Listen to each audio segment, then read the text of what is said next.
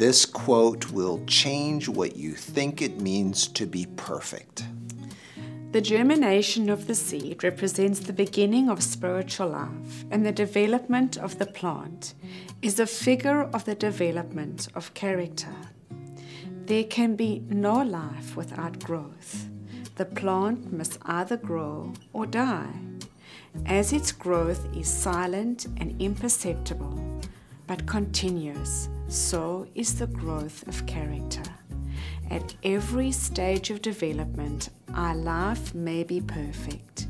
Yet, if God's purpose for us is fulfilled, there will be constant advancement. So, did you get that definition of perfect? Constant advancement?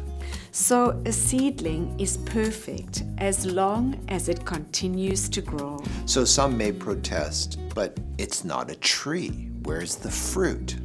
Well, what do you do when your little child shows you their imperfect handwriting? You say, "That's perfect, my child." Why do you say it's perfect? Because it is perfect for their level of development. You know their handwriting will develop because that's what happens when one grows. And even when a child has a handicap and their development is stunted compared to other children their age, we get it. We understand. So if we get that and are gracious towards the faults and failings of our children, don't you think God is even more gracious toward us? As long as you are growing, you are perfect in God's eyes. So please don't beat yourself up.